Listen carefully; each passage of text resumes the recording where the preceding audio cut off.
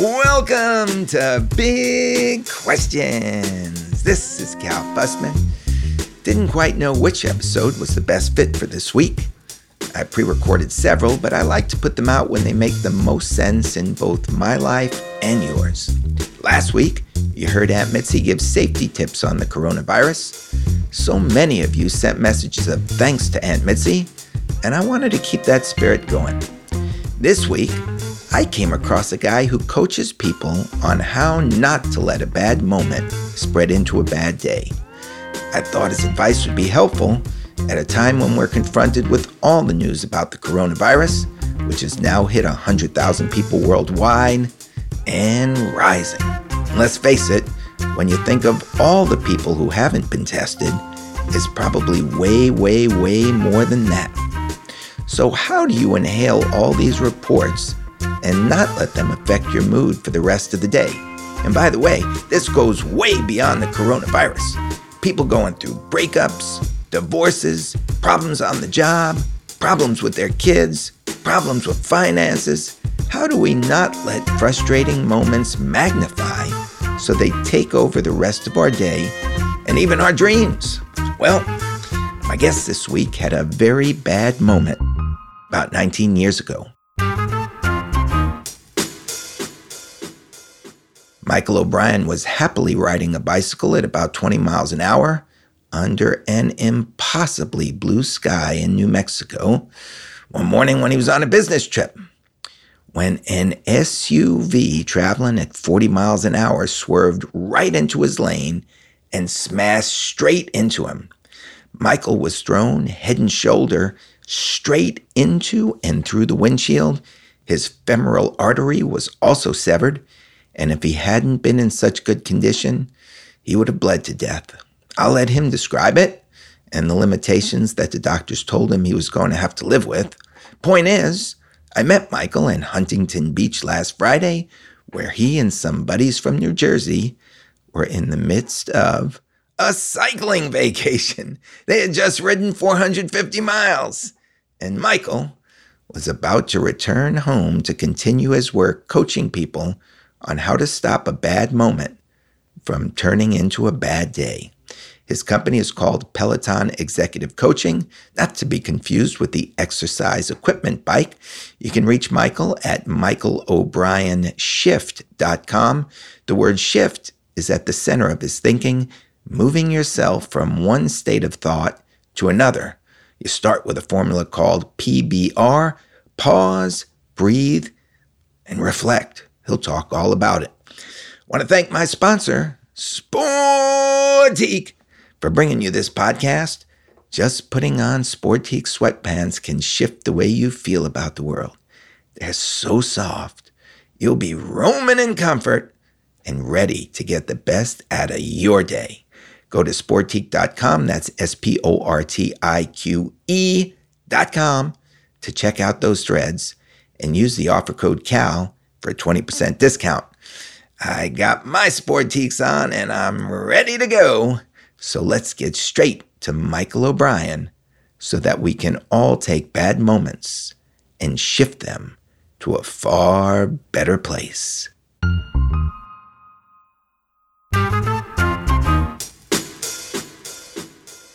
Welcome to Big Questions, Michael. How you doing? Good, Cal. How are you doing? I'm doing fantastic, and I know you must be doing good because you were on the bike this morning riding a long distance, weren't you? I was. I've been out here in California since last Thursday with a bunch of my buddies from New Jersey, and we've ridden our bikes every day over 450 miles. And we totally love the weather. And the drivers, I would have to say, in California, I'm not sure how you feel, they're so much nicer than the ones back home in New Jersey and New York. Wow. I don't know where you were, but... So they were very friendly. We only had a couple people honk at us in like a not so pleasant way, but we've had a beautiful time. But it's re-entry time. We got to go back starting tomorrow. Well, let me take you back into the real world here. There's this thing called the coronavirus that's exploded all over the globe. Last week, I had a guest on, Aunt Mitzi, who had spent decades in journalism and healthcare, and she was pointing out all the things that we should think about to protect ourselves. And not long after that podcast came out, I got a text from my pal Matt over at Sportique, my sponsor, and you'll be getting a Sportique hoodie when this is all over. Softest hoodie you ever wore. It'll be great on your bike rides.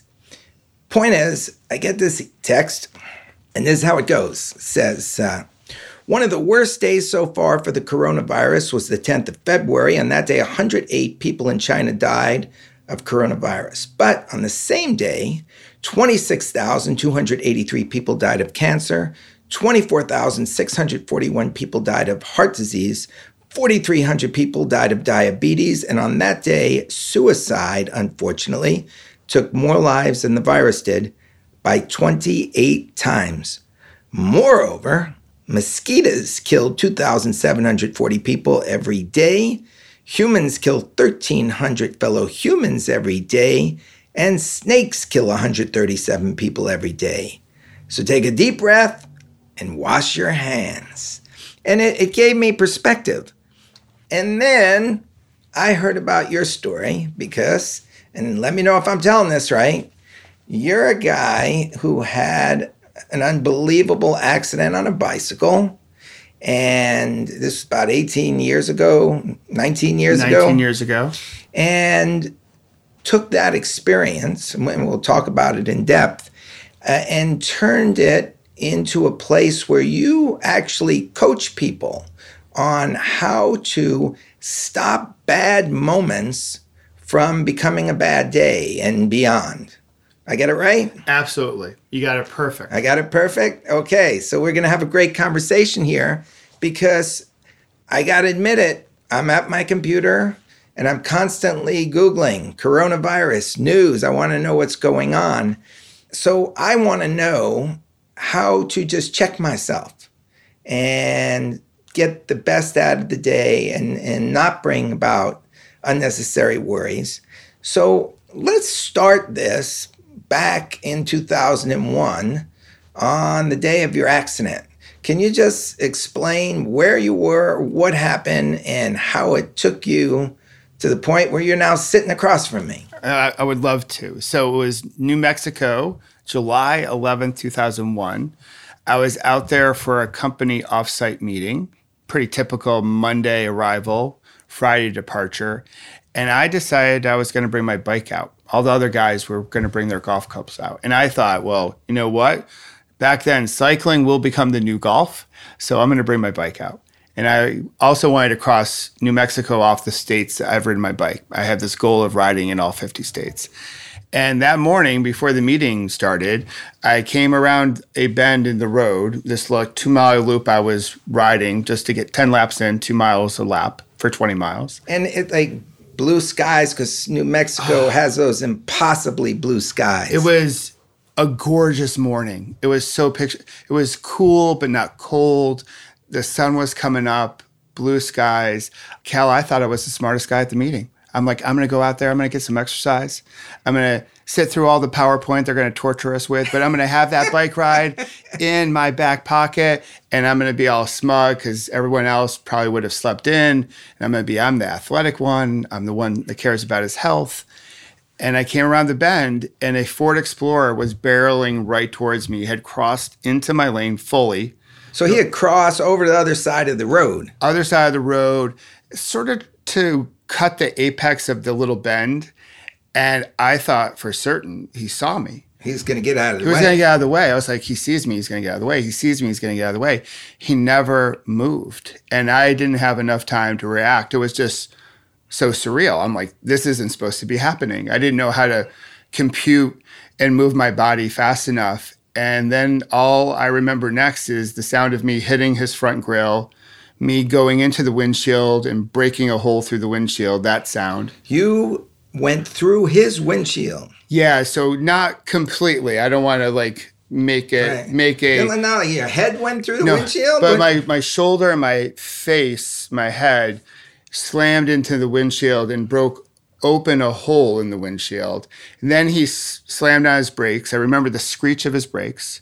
And then the thud I made when I came to the asphalt below. And that, of course, knocked me unconscious. And I regained consciousness once the EMTs arrived. When I regained consciousness, I was surrounded by EMTs, fire, ambulance, police. I was in the worst pain in my whole life. Even the thought of moving was painful.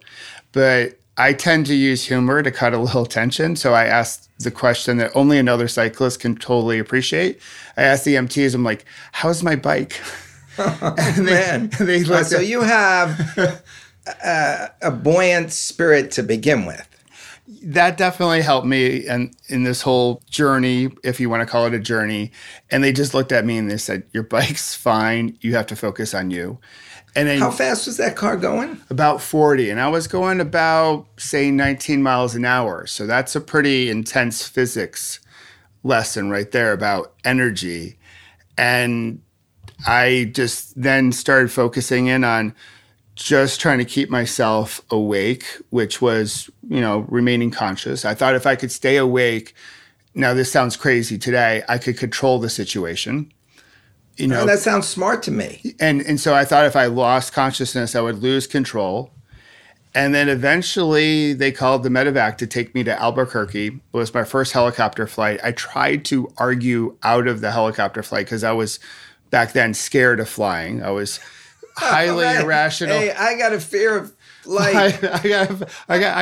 I'm scared of flying. And they're like, your life is in the balance. And I got on that helicopter and I made a commitment to myself that if I live, because I knew that was in question based on how they were behaving, that I would stop chasing happiness. Because before my accident, I did a lot of chasing happiness, which I think is even more common today. It's that whole I'll be happy when. Fill that sentence in. And so let's take this back as far as we go then. As a kid, where'd you grow up? I grew up in Rochester, New York, the home of Kodak. And it's cold there. You got a lot of winter. Are people happy in Rochester? I think it has more of a Midwestern type of vibe than a New York City vibe. I think people are happy there, even despite the cloudiness. I love to say it's a really great place to grow up. I don't know if I really want to move back there because it is cold. So were you happy as a kid? I think I was generally happy, but I didn't think I was really complete. I thought I had to always chase after external merit badges to prove that I was worthy of true happiness. So what did your parents do? My parents were basically pretty straight middle class. My mom was an LPN nurse. My dad was a salesperson for a moving company. All right. So middle class, and you seem to be either aspiring to more or just curious about what you might be missing? Yeah, probably aspiring to more, and probably more not in terms of better myself, but more in a comparison to others. That I grew up with, we had enough, but certainly where I went to school, I was surrounded by other kids who had more. And I never felt very self-confidence just showing up at school and my own self-narrative. Wherever that came from, I have no idea. Because my parents did a good job. They were loving parents. But we were, basically like a lot of families, like most families, we were middle class, maybe a little bit lower middle class. And I had that thirst to get a little bit better. But a lot of that back then was driven by the fact that I felt I didn't have enough. I didn't have enough to truly matter. Would you look at other people and think they were happier than you? Back when I was growing up, yes. Because I thought that was the script. I thought the script of life was, try to work hard, make the money, buy those things that would, that you would see through media or TV or what have you, that was... The things made you happy. Yeah, that was the charmed life. I would be happy when. So I was like, well, that seems to be the script. That's what everyone seems to be following. At least that was my perspective. So I was like, all right, let's get on that hamster wheel and go get it. But that didn't make you happy. Didn't make me happy. In fact, it probably made me more frustrated because when I became an adult, I got, even through my childhood, I got some of those things. I had some awards through sports. I got some accolades through work. I bought that nice car. What were you doing? Well, for work, I started in sales. So started in healthcare sales, sort of followed in my dad's footsteps. My first job, though, was the paper route. I was a paper boy back when I was 12 years old. And I've had Me too. I've had a job almost every day since that day. And so my parents definitely instilled in us a strong work ethic. Okay, so I guess I'm just looking for the string here on what around you made you feel like you weren't as happy as you should be. I would say it would be the comparison I was making towards other people. Okay. That's the threat. That's the key. That's the key. It was, instead of being comfortable in my own skin and appreciating everything I had around me, I spent most of my time, I burnt most of my calories on looking at what I didn't have in comparison to others. Okay. I think a lot of people fall in that category. Yeah. And so you go out on that road in New Mexico, and this car comes into you at 40 miles an hour. You're at 19, smash through the windshield, land on the pavement, and they fly you off for treatment. Does something happen inside you during this time that shows you a path to happiness? Because you should have been pretty unhappy at that moment. Yes. I think the emotion I was feeling was I was scared out of my bejeebies. Okay. I was terrified. And I was focused on my flight nurse. I remember every minute of those 19 minutes. And I went down the elevator into the trauma center. I met my anesthesiologist, and then I met my orthopedic surgeon. So you had your consciousness the whole time? The whole time, once I regained it. And, I fought like the Dickens to keep it. And then once I met the anesthesiologist and orthopedic surgeon, then I went off to Never Never Land for 4+ days. Oh, man. Through the surgery and then into the ICU. It wasn't really until I came out of the ICU. When I came out of the ICU, when I thought life was going to be different, it was not different in the fact that I was happy because I survived. They started to paint a picture that was going to be a lifetime of dependency, lifetime of limitation. Could you walk? No. Couldn't walk? What were some of the other damages? So basically what broke, well, a whole bunch of everything broke, but the main things that were really significant: right leg, the left femur shattered. And when the left femur shattered, it lacerated the femoral artery of the left leg. Oh, man. So I broke, and that was an open fracture. So the leg basically exploded and then cut the femoral artery. And then I had multiple fractures to my right leg, to places in my upper body. Of course, I had a major concussion, and I had glass on the right side of my face from my ear to my mouth, and then a whole bunch of scrapes, bruises, and cuts and all that jazz. But the femoral artery injury was the most significant. The doctors had told my wife, had I been 10 years older or not in shape, I would have died before I got to the hospital because I lost so much blood. So when I came out of the ICU, the doctor said, "Hey, here's what happened to you. This is what you broke. This is your future." What is your future? Oh, well, back then he was like, "Well, it's 2001. You're probably not going to ride again." Based on other people that had similar injuries, and mine was special and maybe a bit unique. Did he think you could work again? There was a question about that. I might walk again with significant limitations. The picture that I heard, though, that he was painting was that the identity that of yourself today has just been tipped upside down and shaken violently. And so you are going to face a lot of obstacles and challenges going forward. And that, Cal, scared me even more, because the person I was before the accident, even though I felt like I was chasing happiness and I had success, but I didn't feel like I was complete. I was an athlete, and I was a dad, because our girls were 3.5 years old and 7 months old at the time. been married 7 years, like all that sort of came front and center to say, well, if I can't be who I was, sort of like the devil you know versus the devil you don't, who will I become? And that uncertainty for, hey, I'll be happy. Yeah. I was like, there's no happiness. All that happiness stuff turned to anger, frustration, revenge. You wanted revenge? Well, I learned growing up, eye for an eye. He harmed me, I will harm him. Wow.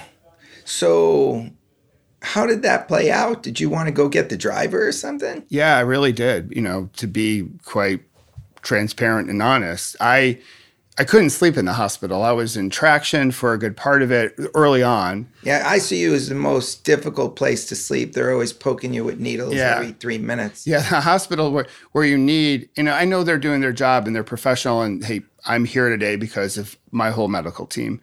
But they would wake me up constantly to make sure that I was still... Your numbers got to be right. Numbers got to be right. Yeah. So I had a lot of time just to think and not think really great thoughts. I thought, well, how can I get back at the driver? Like I developed schemes in my head. They were all like crazy schemes. None of them would have worked if I wanted to execute them. But calmer heads prevail eventually. And I was like, okay, I'm not going to do anything. Through this whole process, I've learned a lot about forgiveness. So I've let go of what the driver did. He didn't wake up that morning with the intention to harm me.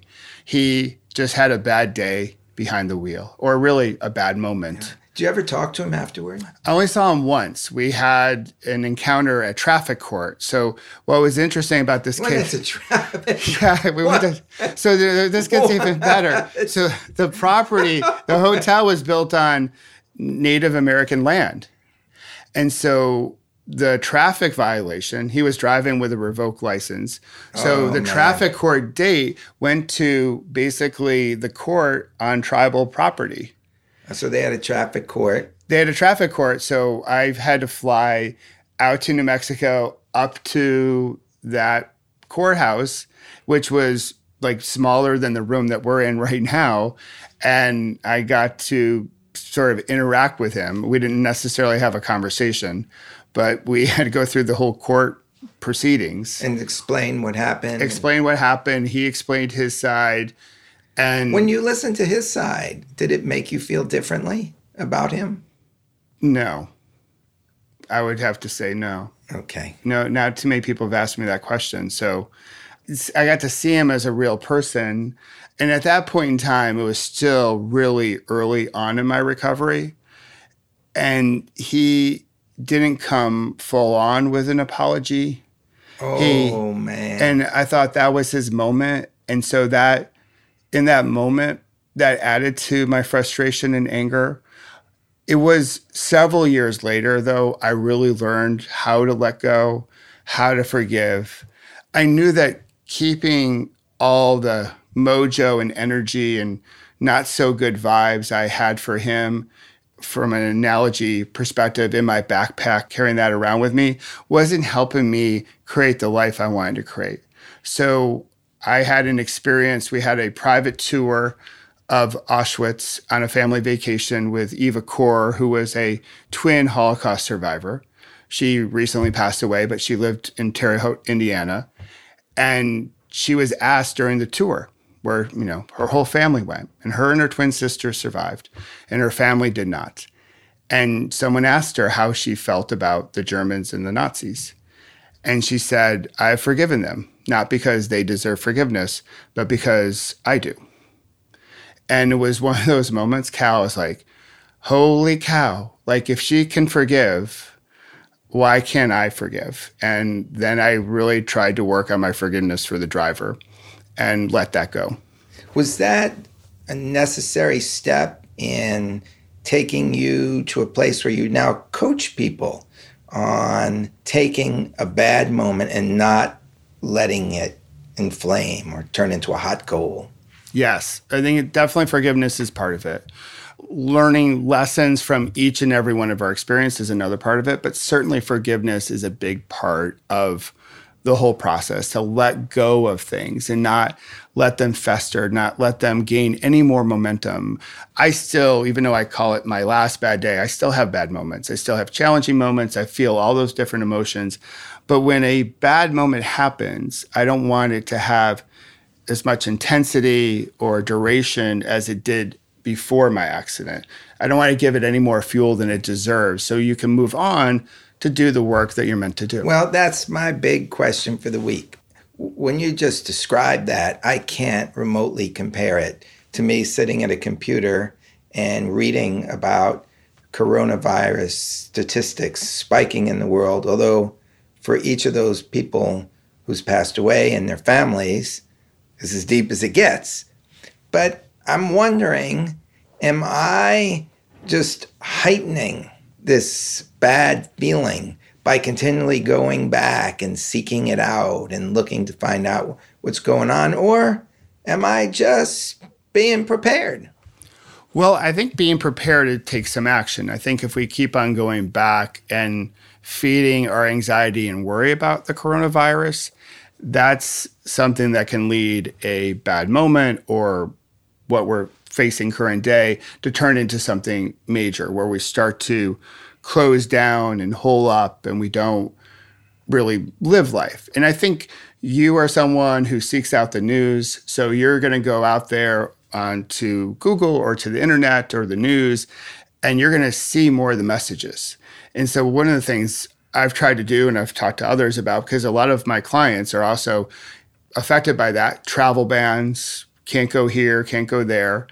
So a lot of people are talking about this with you. Totally. And I have a conference that I'm going to speak at on Monday. And many of the presenters have now canceled on the conference because their companies have shut down travel. And some of the attendees can no longer attend because their companies have shut down travel. And when you put it into perspective, based on what the data that you shared as we opened up our conversation, we are becoming, I think, a bit irrational, and we are irrational emotional creatures. So when you look at the numbers in pure sense, it would say, well, okay, this is something to be concerned about and take precautions and prepare. But the news, I think, sometimes likes to feed on worry and anxiety and makes maybe a mountain out of a molehill. And I think that's at least some aspect of what we're doing today. So I think there's ways to process, like, this is something to notice, to have some care as we approach maybe how we wash our hands, some of the safety precautions that are really basic, but not let it turn into something where we are filled with anxiety and now we can't live our lives and do the things that we want to do. So is there a step that somebody would take after something bad happens? And let's push aside the coronavirus for a minute. Let's say somebody just went through a bad breakup, or marriage is getting split up. Are these some of your clients? This same ballpark? Same ballpark. They all have everything from a bad moment at work. You got passed by for a promotion, you got fired, a marriage breaks up, you get an illness. All those are common everyday life experiences, just like even my accident, as horrific as it is, many people get hit by cars all the time while they're riding their bike. So it's not rare. What I went through, my injuries are rare, but those experiences, I think, are everyday life experiences. So what do we do to stop a bad moment from morphing into something larger? Well, the very first step is one of our basic things that we have, it's always with us, is to catch our breath. And it sounds so simple, maybe a little trite, and be like, oh, you just want us to breathe. But I think it's something really magical. When we get in a bad moment, what happens is that we have a natural biological response, call it fight and flight, and we're off to the races with making up a story. I like to say we're making shift up.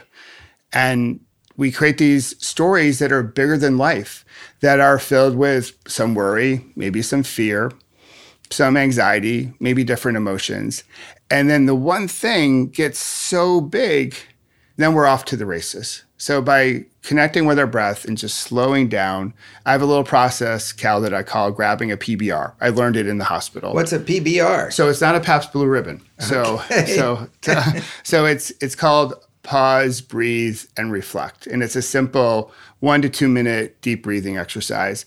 And I had to tap into it more times than not in the hospital because my mind was racing. Like if I felt an ache or the doctor had a worried look on his or her face when they came to visit, I went into that mode of, oh my God, this is going to be horrible. Like this little pain is going to be something much more major. So I learned to connect with my breath and do the PBR. So that's the first step. The second step is trying to chunk down the problem into bite-sized pieces. So with coronavirus, like, what do I actually have control over? There's a lot that we don't have control over. So we're going to let that go. And what I can control? So we can control washing our hands, touching our face, being cautious, but not overly concerned. We can do all that. So there's a point of action with all that. So we connect with our breath. We do our little research, even as we go through maybe a bad breakup. We miss a promotion, we get fired. We can take that moment to say, okay, how do we want to get through this process, this event? We chunk it down, and then we start to take bite-sized action. So different steps that we can take. And the other part of it too is just looking at the whole situation with a bit of gratitude. So early on in my accident, all I saw was everything I had lost, everything I couldn't do anymore. So to help me sort of make that progress, make that turn, I started looking at the things I still could do, the things I still could have in my life, and having a little bit more gratitude for the ordinary things in life as a way to see in my life, hey, there's still some good things. Like what? Like what was on that list? So one of the things is simple. This is going to sound a little corny, but it was meaningful to me. So every morning in the hospital, I started the morning off with guava juice. So I love guava juice, man. It's my favorite juice. I know a lot of people probably don't even like guava juice. I love guava juice. I get why you'd be grateful for it. So every morning, I would make sure I would order guava juice as a way to start the day off on the right foot. And then with intentionality, I would try to find other little small things that were positive in my life. It could be the lemonade that my wife brought me every day for lunch. So I can no longer drink lemonade without thinking about how much care and support she gave me and love during my whole recovery. Like those little things. Beautiful. Yeah. So like lemonade to me is when I order lemonade at lunch, the people that I'm having lunch with really don't know it. But for me, it's like, that is a drink of love, because every day she would come and she would bring me a snack from home and she would bring me a lemonade. And you were drinking her love, basically. You better believe it. And so I would look for those ordinary things as a way to find a little bit more gratitude in my life, as opposed to trying to chase after the extraordinary. Because I think right now in 2020, there are so many people out there, they feel like they have to do more to be more, or they have to do extraordinary things to be on the edge to be considered extraordinary. And I think there's so much beauty in just the ordinary. And so when we have these really tough moments, if we can go there, we have a way of seeing things a little bit different. It's just a reframing or a shift in perspective that could be the start. And for me, through my whole recovery, and even as we go through the coronavirus, is what little steps can we take each and every day, coupled together or strung together, that can help us go through that challenging moment, that challenging week, so we can get focused on the things that we're really good at, that we're supposed to be doing. So I'll take precautions when I fly back to New Jersey. What will you do? So I will probably have some hand sanitizer. I will wash my hands. I'll be more conscious. 20 seconds. Yes. Listen to Aunt Mitzi. So yes, I did. Well, I did listen. So I'll do my ABCs as I wash my hands. So that's another tip. And then I got to tell you, a guy named Dan that I had a meeting with early one morning, he had flown across the country. He listened to the podcast And he started to go into bathrooms and watch how long people were watching for. And he was saying there were some people who weren't even washing. No, the thing is that we really don't. Do we really want to share what really goes on in a men's bathroom in an airport? So, like as far as like hygiene and washing of hands, I'm not sure if we want to go there. So, but I'll do those things. I'll be conscious of how often I touch my face. I'll do all those basic things. I was just about to touch my face when you said that. I know you did. You were right there. You were right there. So, man! And now I'm grateful that I didn't touch my face, but my eyelid is itching. I don't know what to do. So, you can use a Kleenex or something like that. So, but I'll do all those things to take the necessary precautions. And I know the signs and symptoms because I've educated myself on those. And if I have any of the early signs, I will go seek treatment. And with proper treatment, we'll get the care that we want. When you're on the airplane, are you going to look around and be grateful for something? I'm going to be grateful, yeah. I'll tell you what. What about the steward walking up and down the aisles, taking care of people? They're in that box above the earth for hours in a day. There ain't no fresh air up there. That air is circulating around the plane. Could be grateful for all those people. All those people, because they're doing a job. One could say, if you really get worked up about the news, they're going into harm's way, being on an airplane. They could get sick themselves. And so here we have a crew of wonderful people that provide a great service. I guess they call them flight attendants now. Back in the day, we called them stewardesses. Yes, we did. We're of similar age, and that's what we did. But here's the thing. Like Tuesday morning when I go to LAX, I'll be able to be home for dinner. Like how cool is that? And so do we have some moments of air travel grief? Certainly. But getting worked up about those flight delays or maybe when the service isn't as great, that doesn't change the fact that it's still delayed. So I'm a big believer. So why get worked up? Why get worked up? Why get worked up? Because people are getting all worked up. They're getting all mad about something that they don't have control over. And so when we're worked up and we're in that agitated state, there's no way we can make a connection with the people that we care about the most. So because inevitably, you get worked up about something and then, your spouse calls and then you might call him or her back, be like, I can't believe this. And the whole phone call is all about how worked up you are on something that you can't control. And you miss an opportunity to connect with someone you love. That happens so often. When I see people, they feel wronged and they start to complain and then it gets bigger. So the idea is just pause, take a breath. Grab a PBR, see what you can control, see what you can't control. If you have to do a little research so you can control the things you can control a little bit better, you can do that.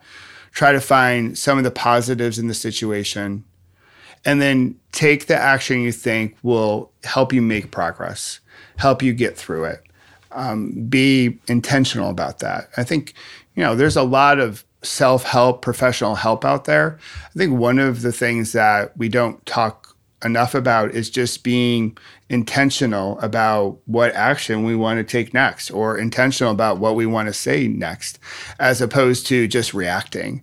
We're going at such a pace, and sometimes that's due to technology, sometimes it's just due to life and how we're living it, that we're on this hamster wheel and we're going. It's like the car, it's like the Ford that's just going around the corner and it just loses a little control and boom. And then you're in a change management project without any warning. And then you have to decide, and this is something that one of my mentors told me when I was in a sort of a low moment. He said, Michael, all the events in your life are neutral until you label them.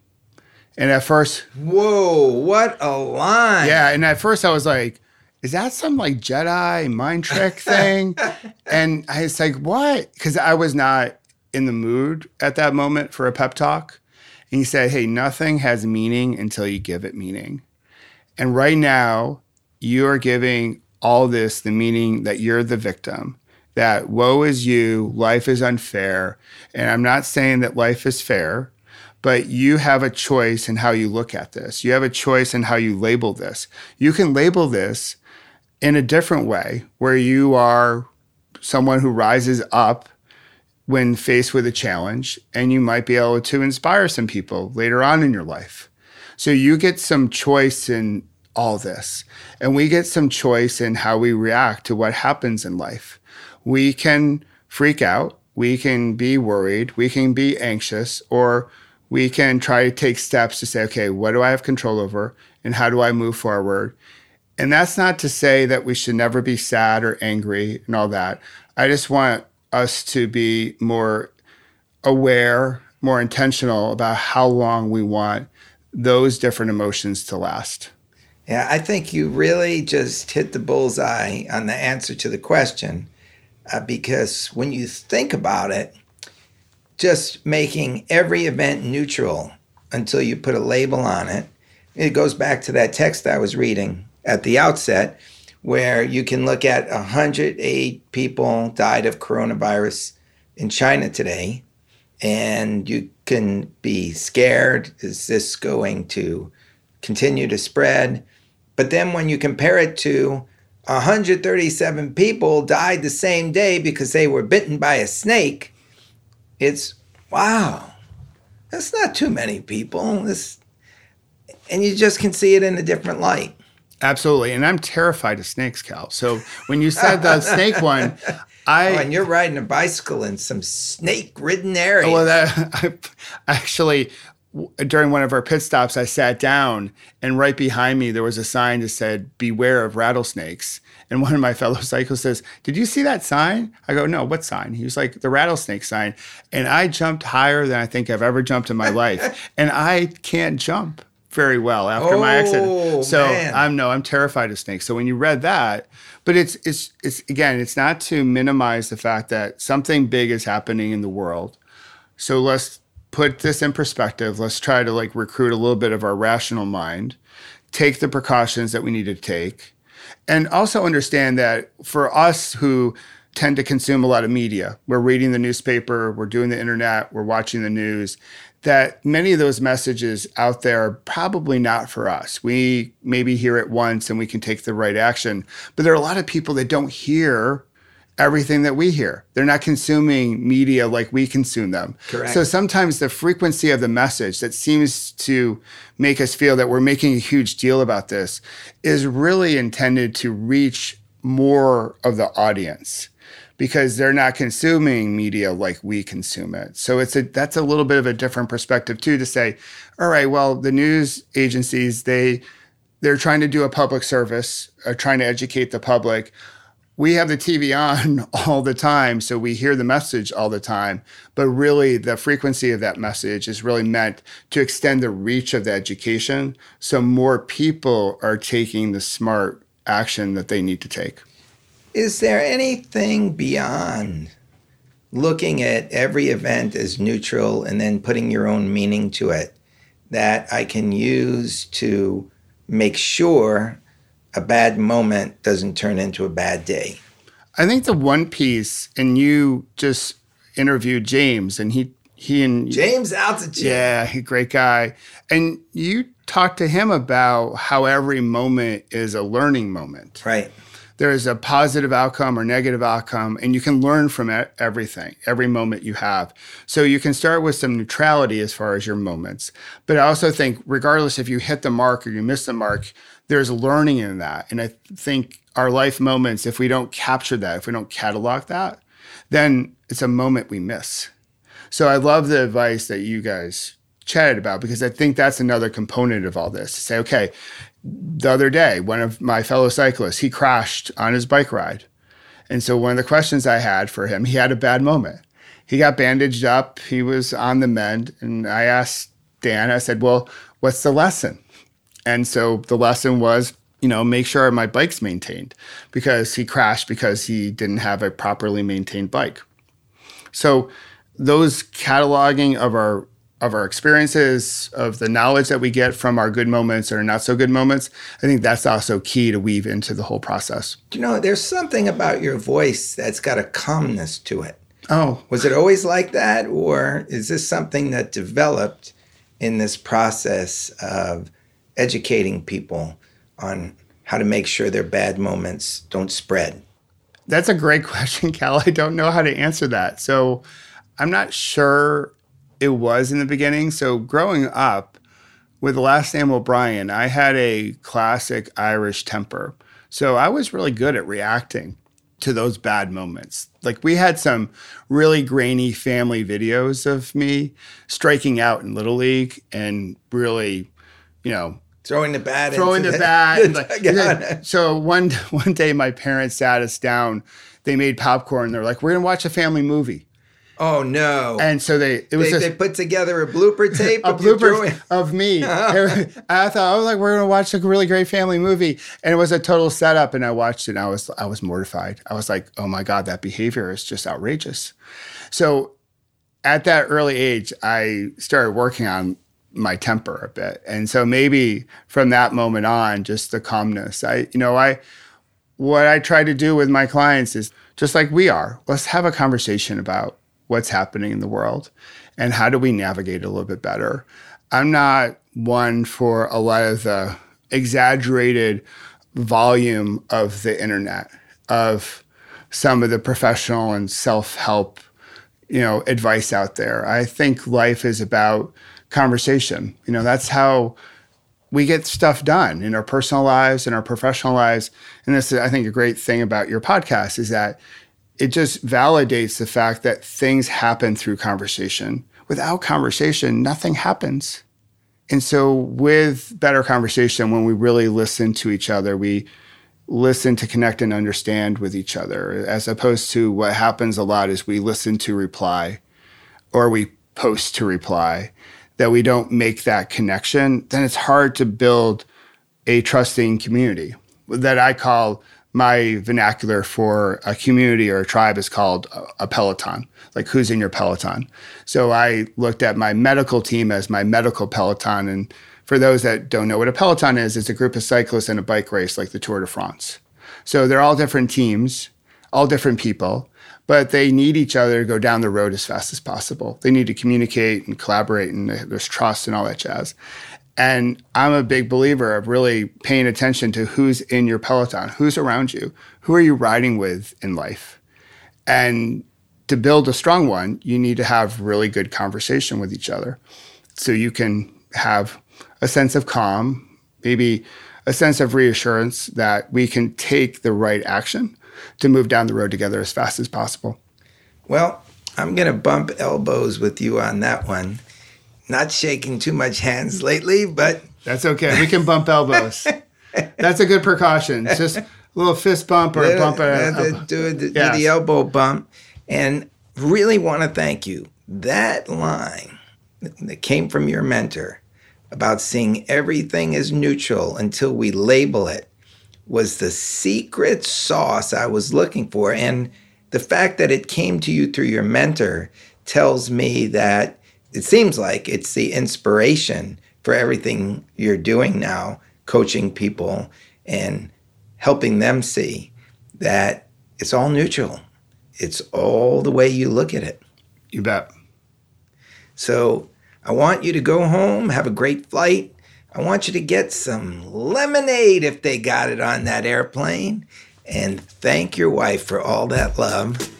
I'm feeling mighty happy right now for having met you, Michael. Me too. Thank you so much. It's the best I've felt all day. Awesome. That about wraps it up. Want to thank Tim Ferriss, as always, for nudging me to start this podcast. Tim asked for the cancellation of the South by Southwest Conference and Festival in Austin this month to protect against the spread of coronavirus. South by Southwest brings roughly 160,000 people to Austin in the middle of every March, and this year it has been canceled. If, as Michael O'Brien recommends, we look at that cancellation in a neutral light, we can all give our own label to it. I see it as a positive. I think it's wise to take the month of March to avoid large congregations of people where the virus might spread chaotically. As April comes along, with the winding down of flu season, we'll be able to make clearer decisions. One of our listeners from North Carolina, my pal Dan, heard the podcast with Aunt Mitzi last week and decided to monitor people's habits while he was flying across the country. He had a very similar experience to me when he entered public men's rooms. He estimated that between 10 and 20% of the people who came out of the men's room did not bother to wash their hands at all. That is not a neutral event. There is nothing good about that. According to Dan, very few men were taking the 20 seconds to lather up for as long as you can sing the ABC alphabet song.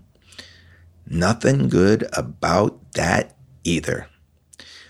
On the other hand, some people were cleansing their airline seats with sanitary wipes. And every cough on his flight back home, he said, seemed to cause every passenger to squirm in their seats and at times glare. One of the reasons I did this podcast with Michael O'Brien is I think we all need to find some balance here. We need to do the right things to protect ourselves and not overreact in a way that takes down our day. My feeling, as I said last week, is we're in a race against time. If we can bump elbows instead of shaking hands, lather up repeatedly for 20 seconds, and avoid large gatherings through the month of March, we'll be in a position to see if we can push back the virus as flu season winds down.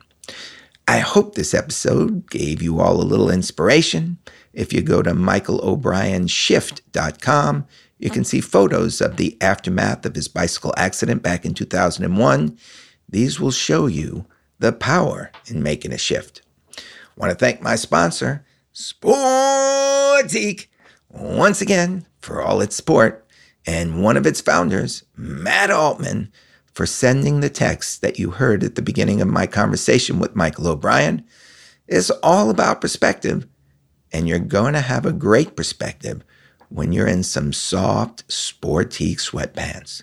So go to Sportique.com, that's Sportique.com, and use the offer code CAL for a 20% discount on all your Sportique threads. Look, it's a difficult time all around the world, but Michael O'Brien was sure smiling after riding 450 miles on a bicycle with his friends just before I met him. Hope you all make the best of your moments, no matter what those moments are. Cheers!